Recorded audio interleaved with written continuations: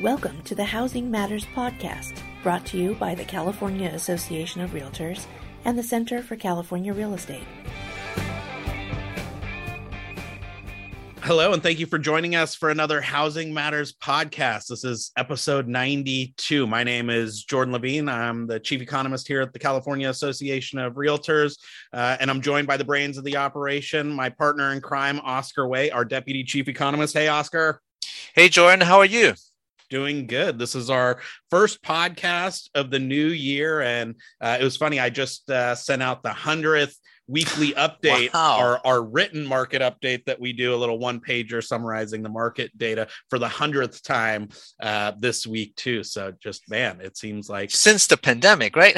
The pandemic is the gift that keeps on giving as it comes to market data and analysis. But we wanted to take some time because we also just finalized our December 2021 data. So we can give you a kind of monthly update. We can talk about what the market looked like here and in the rest of the United States as the dust has settled on the annualized figures for last year, talk a little bit about new construction, distressed mortgages, and also give you a bit of a macroeconomic update so that we have a good, firm understanding of where we start the year. And then we'll talk about some of that forward-looking stuff, because I think there's in some ways a lot of headwinds brewing. And even though we're pretty optimistic, we got rates, we got COVID, the Dow seems to be all over the map. And I know. And, of course, there's the ripple effects into housing with mortgage applications and things like that. So we got a lot to cover, but I think the best place to start is with housing itself, because,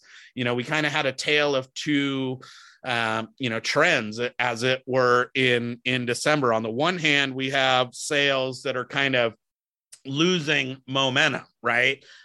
They were down on a year-to-year basis, but for the year as a whole, we're basically at the highest level in a decade, even with that slowing. So talk about how, 2021 was really strong, but then, maybe zoom in on the December stuff so that we can see how the kind of, and maybe I'm curious to get your take, is how much of this kind of losing of momentum is due to the supply side, because they were down almost 16% compared to last December.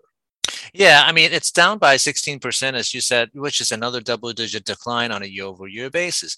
But, if you look at it from the standpoint of how strong, 2020 at the end of 2020 was. True.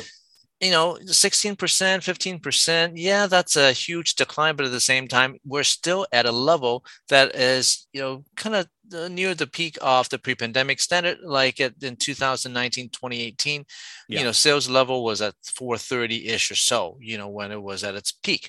So that's a great point, because we're declining 16% from the same time in 2020. That level was almost 510,000 units on an annualized basis. So that is an amazing point. The level of sales is actually, I think, a little bit above pre-crisis standards of maybe about 420. So we're still kind of 3 to 5% in there somewhere, even as we have lost momentum. I think when you think about the kind of pace of sales, one of the things, and I know we're going to talk about this in a bit, is the effect of the higher rates too, right? Because it's got to be eaten into consumer pocketbooks. And yet when you look at the actual kind of annualized number, again, we haven't seen that many home sales as we had last year in, I think, more than a decade, right? That's like almost 12 years, 2009, when we had this many sales.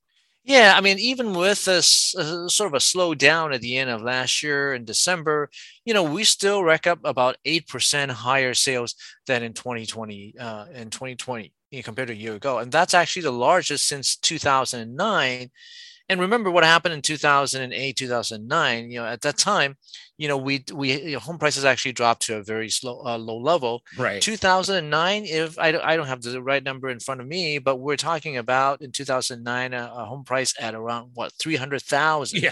Right now we're in the close good old to days. 800. Yeah, I know. So, we definitely have a lot of people interested in buying, and it's not just, the state level, you're seeing it in True. different regions. Like it was Bay broad Area. based. Right, very broad based, more suburban area, more Central Valley, LA, it's pretty, there's a demand for it. Right. We talked about this before. The demand is, of course, we have some demographic shift, of people moving into Right. The prime years. But you're absolutely right. What about, interest rates? Interest rates, they were very low, even with an increase, which we'll talk about later. Even with the increase, we're still at around 3.5, 3.6 right now. Yeah, still, I mean, outside of the last 18, 24 months, that's pretty much the lowest levels of all time, more or less. So still a tailwind. And you brought up an important point too, because I think every major region, with the exception of the far north, which grappled with more terrible fire damage this year, again, outside of that, every major region increased. But I think, the encouraging thing is we saw a lot of that homegrown demand start to crop up. We still see kind of out migration, right? You still see people buying in some of those more rural resort kind of high quality of life markets, but we also saw a lot more homegrown demand come back from the local economy. And actually both of those trends are coexisting, right? But the Bay Area, as an example, was the fastest growing region in the state in 2021. And that was, I think, followed by Southern California. And so even as the kind of pandemic has I think exacerbated some of our underlying structural challenges that were causing people to move out to those places. And now, that's even more prevalent with remote work and things like that. It's also true that demand is really growing in California's core, where most of the jobs and people have traditionally always been. Yeah, I mean, we've talked about, at the very beginning of the pandemic, we talked about, people are definitely moving away from, the city area, the metropolitan area. Now, part of the reason was because of, concerns that they may get COVID, in the very beginning. But, as you see more and more, throughout the last 18 months or so, people started moving back, to some of the metropolitan area. We still have, people being flexible in working from home, but at the same time, not 100% of the people are working from home now. We know that for a fact now that, yes, there is remote working, but it's not going to be 100%. There might be some hybrid. And that's why, we're still seeing significant increase, or we're still seeing growth, in the Bay Area, in LA. I think we might have mentioned, last time also, one particular situation that, I've noticed is, yes, for the downtown LA, for example, we had a lot of people moved out. And so home prices actually in the downtown area that dropped a little bit at the very beginning, but people started moving back in because we're seeing some supply over there now. Yeah, exactly. And prices are now back on the uptrend. So very, very strong year. Now the kind of bad news is, again, we're losing some of that momentum, right? Because not only were sales down on a year-to-year basis, again, from admittedly very high levels at the end of 2020, but also pending sales show us that we can probably expect that normalization to continue. Yeah, we're looking at, if you look at pending sales in December, it shows that, it actually has dipped again to nearly 20%. But of course, keep in mind, at the beginning of 2021, we still had really high level of sales at around 484 or something like that. So we're still looking at in January or February, maybe roughly around 420-ish or so. Right. Part of it is because of interest rates. But the other part that's a structural issue is the supply side. Right. And that to me is the bigger challenge. Even with COVID, even with higher rates, even with affordability being what it is, to me, I think the biggest headwind for consumers, for our sales forecast, and for, the feedback loop through to affordability and stuff is the lack of supply. I mean, 1.2 months of supply, which is what we hit in December, is the lowest that we've ever been at, right? I know. The number of listings on the MLS, I mean, unsold inventory is a ratio. So we're looking at what's coming on, we're looking at what's going off through pending, contingent sales, et cetera. But even if you just look at the straight up actives, not only are they declining, they've been negative for about 2 years running now, but the declines are re-accelerating. I think it was like 25% in December. So it's not just not correcting itself, it's actually getting worse. Yeah, I mean, September of last year or August of last year, I thought, okay, well, things are actually the decline has slowed down already. But you're right, it starts speeding up again. You wouldn't think it would speed up at the end of like during the holiday season, Yeah. but it did. Yeah, and we mentioned earlier that the demographic shift, we are going to see demand, in 2022. The question is Absolutely. whether we're going to have supply to fulfill all those demand. Yeah. And without supply, of course, it's going to, push up home prices. Right. And that's the risk that we run in an interest rate increasing kind of environment, and I think that's why we've already seen roughly $800,000 median prices, even in the dead of winter. They were down from where they were, in the kind of peak of summer in that, prime home buying season, but they're still near all-time high levels, and they're still growing by, more than 10%. I think they're up 11% December. Mm-hmm. And unfortunately, that's more than where incomes are growing. And so not only is there a lack of supply, the price numbers are getting pushed up like crazy as well. Yeah, I mean, in the next couple months or so, we're still going to see maybe 10%, 8 or 9% or so. I mean, that's still, growing faster than, wage growth. I mean, we are going to see smaller growth in the upcoming year in 2022. I mean, obviously, we can't have double-digit growth every single year, right? But that might be actually that is definitely going to help affordability a little bit. But at the same time, interest rate rising a little fast, recently, really is gives us some concern about affordability overall, for most people who are interested in buying. Right. And, I think that, like you said, part of this is an artifact of how we, we're looking at median prices, right? And one of the things that we saw pretty consistently up to this point, or at least up through the summer of 2021, was that the high end of the market was certainly dominating every other segment of the market. And when you sell a lot of $2, $3, $5, $10 million homes, that tends to exaggerate the increases in median price as the bottom end of the market starts to kind of come back, and some of the kind of more, lower wage and middle class income earners start to get back to work. That should help to even out the distribution of the market, so that price growth starts to approximate something that's a little bit more sustainable. So again, just more signs of normalization. The top end of the market's still doing better than every other segment, right? It's just growing by 20%, not 300%, the way that it was about nine months ago. What about in the rest of the United States? Because it seems like, and we know certainly that no other state has the inventory woes that we have. Inventories tight across the board, but never as bad as here. How are the home sales doing in the rest of the country? Yeah, for the nation as a whole, we also are seeing a very similar trend. Sales actually continue to improve on a year-over-year basis, even though it's also slowed down, at the end of last year. Yeah. Now, for the year as a whole, it actually was, at a pretty high level too. For existing home sales, it's hit 6.12 million. I believe that's a recent high as well.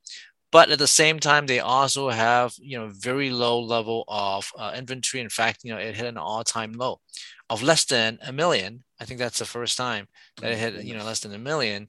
That, of course, also push up home prices. They are also increasing in price for the year as a whole, or at the end of last year by about 16%. Very consistent with what we have. Yeah, in here. I mean, 910,000 for the whole country we're a 350-ish million person country, right? So we're talking about 0.3% of the home.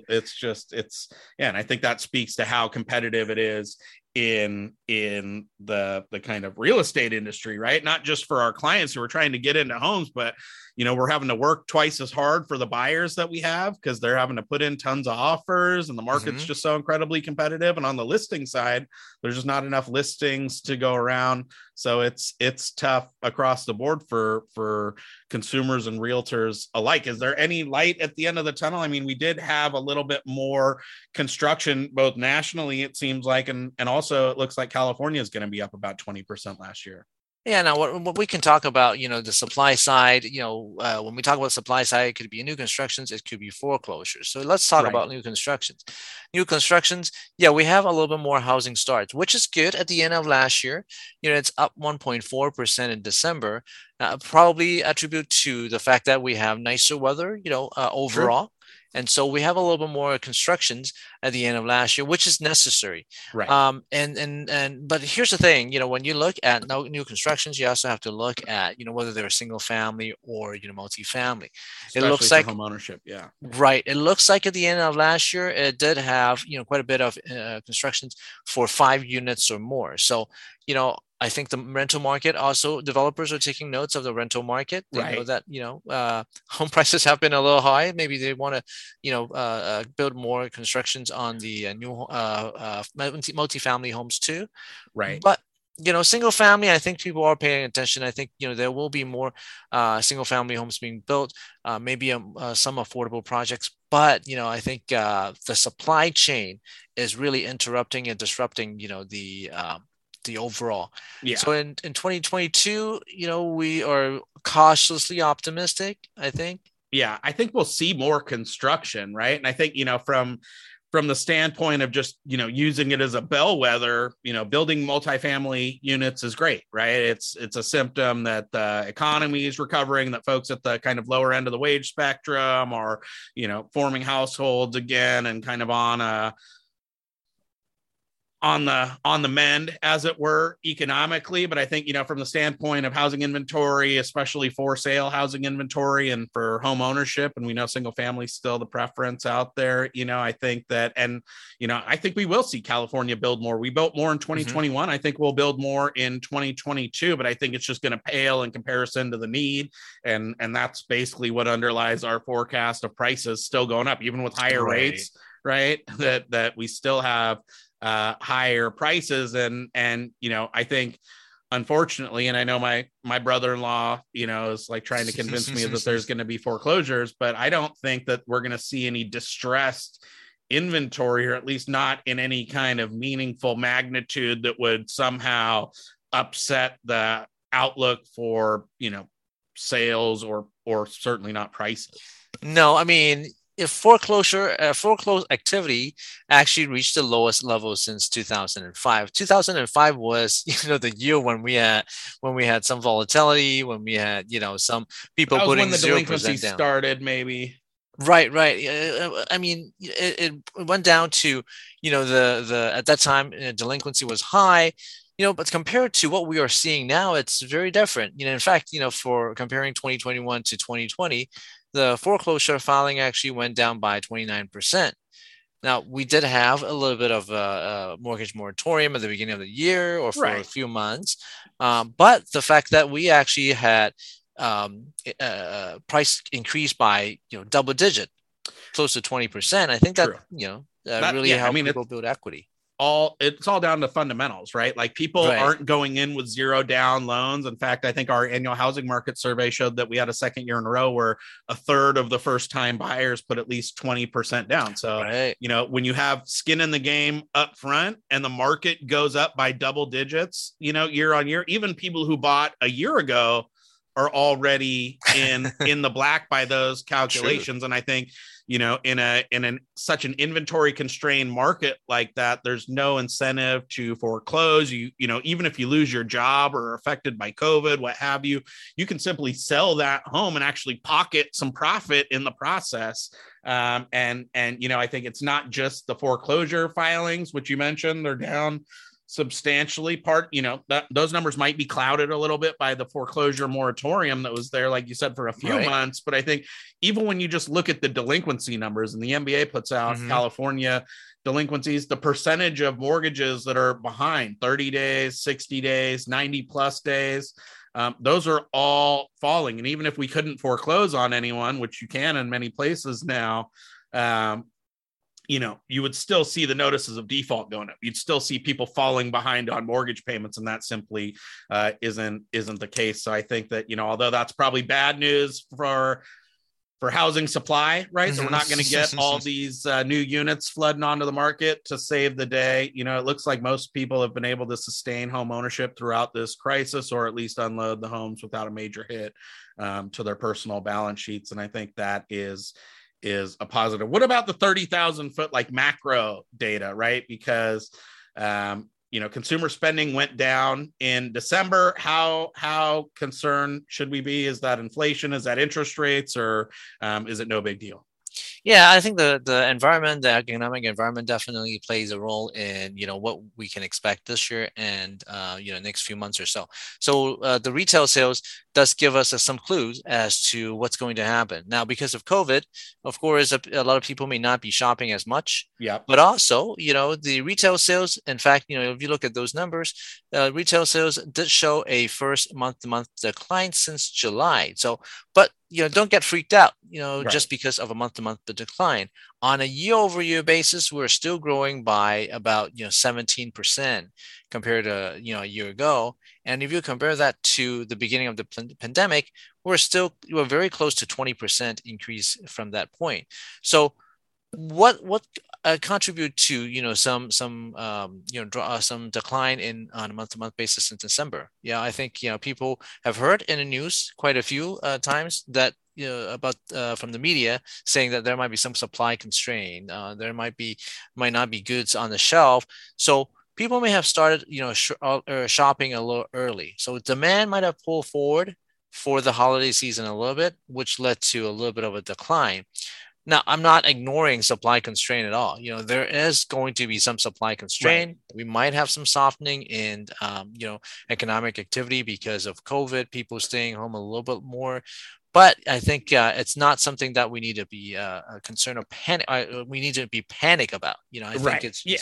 And I think some of this is natural, right? The government's no longer pumping in lots of money on the fiscal side. It looks like the monetary side is going to start tapering their purchases of assets. So, you know, the government's not going to be playing as big of a role. And we also have inflation that could be scaring some folks off. But I think when you look at the 3-month average, right, that we finished the year on a strong note, if you average even just November and December together, consumer spending itself was still relatively strong. And I think you know, the most important thing is whether people are working, right? And there we see that the labor market, despite being tight and wages growing, et cetera, we continue to add jobs in the rest of the nation, but especially here in California, we've had like 4 or 5, 50,000 job a months. Absolutely, and for the you know, yes, we might have seen some slowdown, you know, at the end of last year. We might have seen some softer job growth because of COVID. But if you look at the year as a whole, take a look at the number of jobs being created in 2021. It's still increased by 6.45 million, and that's the highest gain that we have seen since what, 1940, in 80 plus years. So brutal. Yeah. I mean, a lot of people who are alive today have never seen actually inflation like this, right? A 6% increase in inflation. And, you know, I think that this is one of those kind of esoteric concepts, but it's one that's incredibly important for us in the real estate industry, because we know that this is one of the 2 indicators that the Fed watches very intently. And ultimately, I think this means that even though, you know, I'm not totally sold on permanent inflation, I think we talked about that in a previous episode. Some of this is supply chain related and transitory, right? Some of it's, you know, because we're buying so many cars and things like that. You know, but I think that it means ultimately that we're going to see those higher rates, even as, you know, I personally expect that inflation will, you know, probably not get back to normal, but it'll go from 6% probably closer towards something that looks like the Fed's target, maybe by the end of this year or the beginning of next year. And yet that doesn't, you know, even though I'm not the kind of the inflation pessimist that others might be, who expect inflation to persist even longer than that and remain elevated, you know, well into the winter, I still think no matter what, it means probably a more aggressive stance by the Fed, right? And that ultimately means higher interest rates. And of course, you know, you don't need a degree in economics to understand the impacts of that on the housing market. Yeah, I think the Federal Reserve has made it very, very, clear or transparent that okay, they want to fight inflation, and because of tight supply in labor market, tight supply in, the material and food, we have been seeing some inflation. But I do believe that if you believe in many of the economists' predictions in the next few quarters or so, we are going to see some slowdown in inflation. We might actually even see below 4% or 3.5% by the end of this year. And then now I'm not going to say we're going to see 2% going back to 2%, like what we had in pre-pandemic level. Right. It's going to take some time. It is going to take some time, but I don't think the 7% or 6.5% will persist for the next couple of quarters. I think it's going to go down, especially since last year we had. I mean, it's all relative, right? When you compare to last year's price level, this year's level should be a little bit better. Right. Absolutely. So, we're already at 3.5%, but I think I'm still, relatively confident ending somewhere around 4% by the end of the year. The problem is that it just makes a big impact at $835,000. Even going from 3 to 4%, you're talking about almost $400 a month increase in the payment on the same exact home, right? That median price $835,000 home that we're forecasting this year. And so, rates are still very, very low by historical standards. But even small changes, I think, have a big impact. Yeah, I mean, we've jumped from, I think, at the end of last year to 3.5 now. Whether we're going to hit 4 by the end of the year, it's possible. Yeah, it's along with the increase in price, that is going to have some impact on housing affordability, and that housing affordability, of course, is going to linger on for a little bit, especially since supply is going to be very, very tight. We'll continue to monitor that, and we'll be releasing our housing affordability index in a couple of weeks or so. So we definitely will have a better sense of how the housing affordability, as well as affected by interest rate. Now, the other factor that actually could affect interest rate, of course, is the ongoing COVID situation. The ongoing COVID situation, it's been lingering on for years, and I think we're still trying to get a grip of what it's going to be like. It seems like it is trending similar to what we had about a year ago.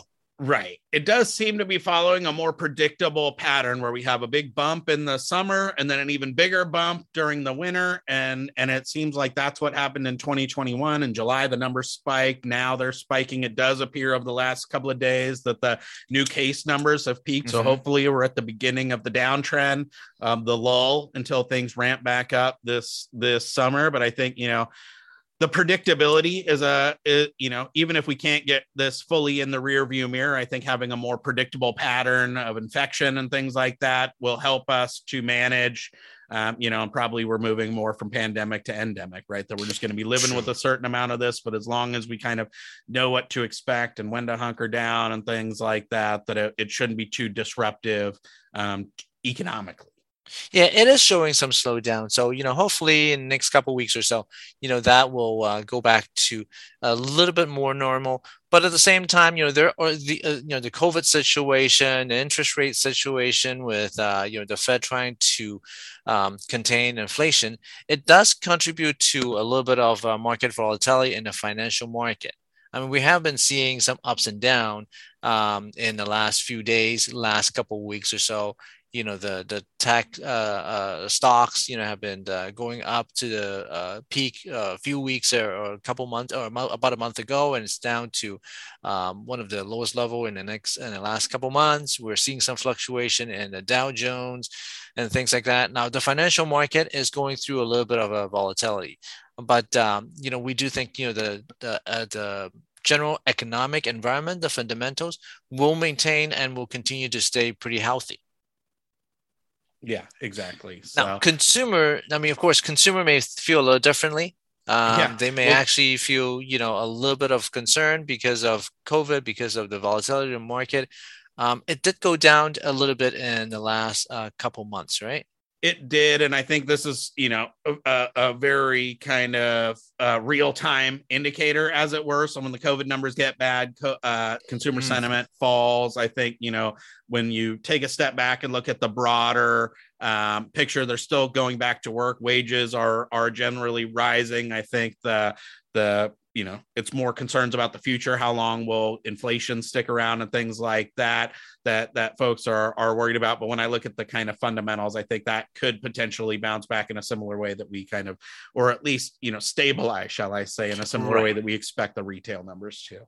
Right. And when it stabilized and it started climbing back up, when we see inflation, I do believe that inflation probably will be contained.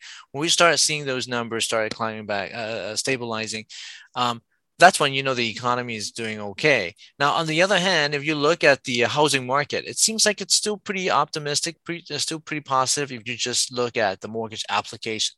Right. And they're kind of falling from where they were a year ago, similar to what we saw with the sales data, similar to what we see on the pending sales front. But again, if you look at the level, the index level, it's still higher than it was before the pandemic. We're, higher than we were in January of 2018, January of 2019. And for me, again, even with higher rates, even with the turbulent COVID numbers and things like that, buyer demand is not going to be our biggest problem. Yes, the affordability challenges are real. And at the margins, I think buyers are going to find themselves up against it as prices continue to go up and rates probably continue to go up gradually. But all of that stuff notwithstanding, the bigger thing is the supply side, right? We've got more than enough buyers out there for what we're seeing on the MLS. That probably means, again, further increases in price, but it also probably means that we won't be able to maintain that kind of 10-year high level of sales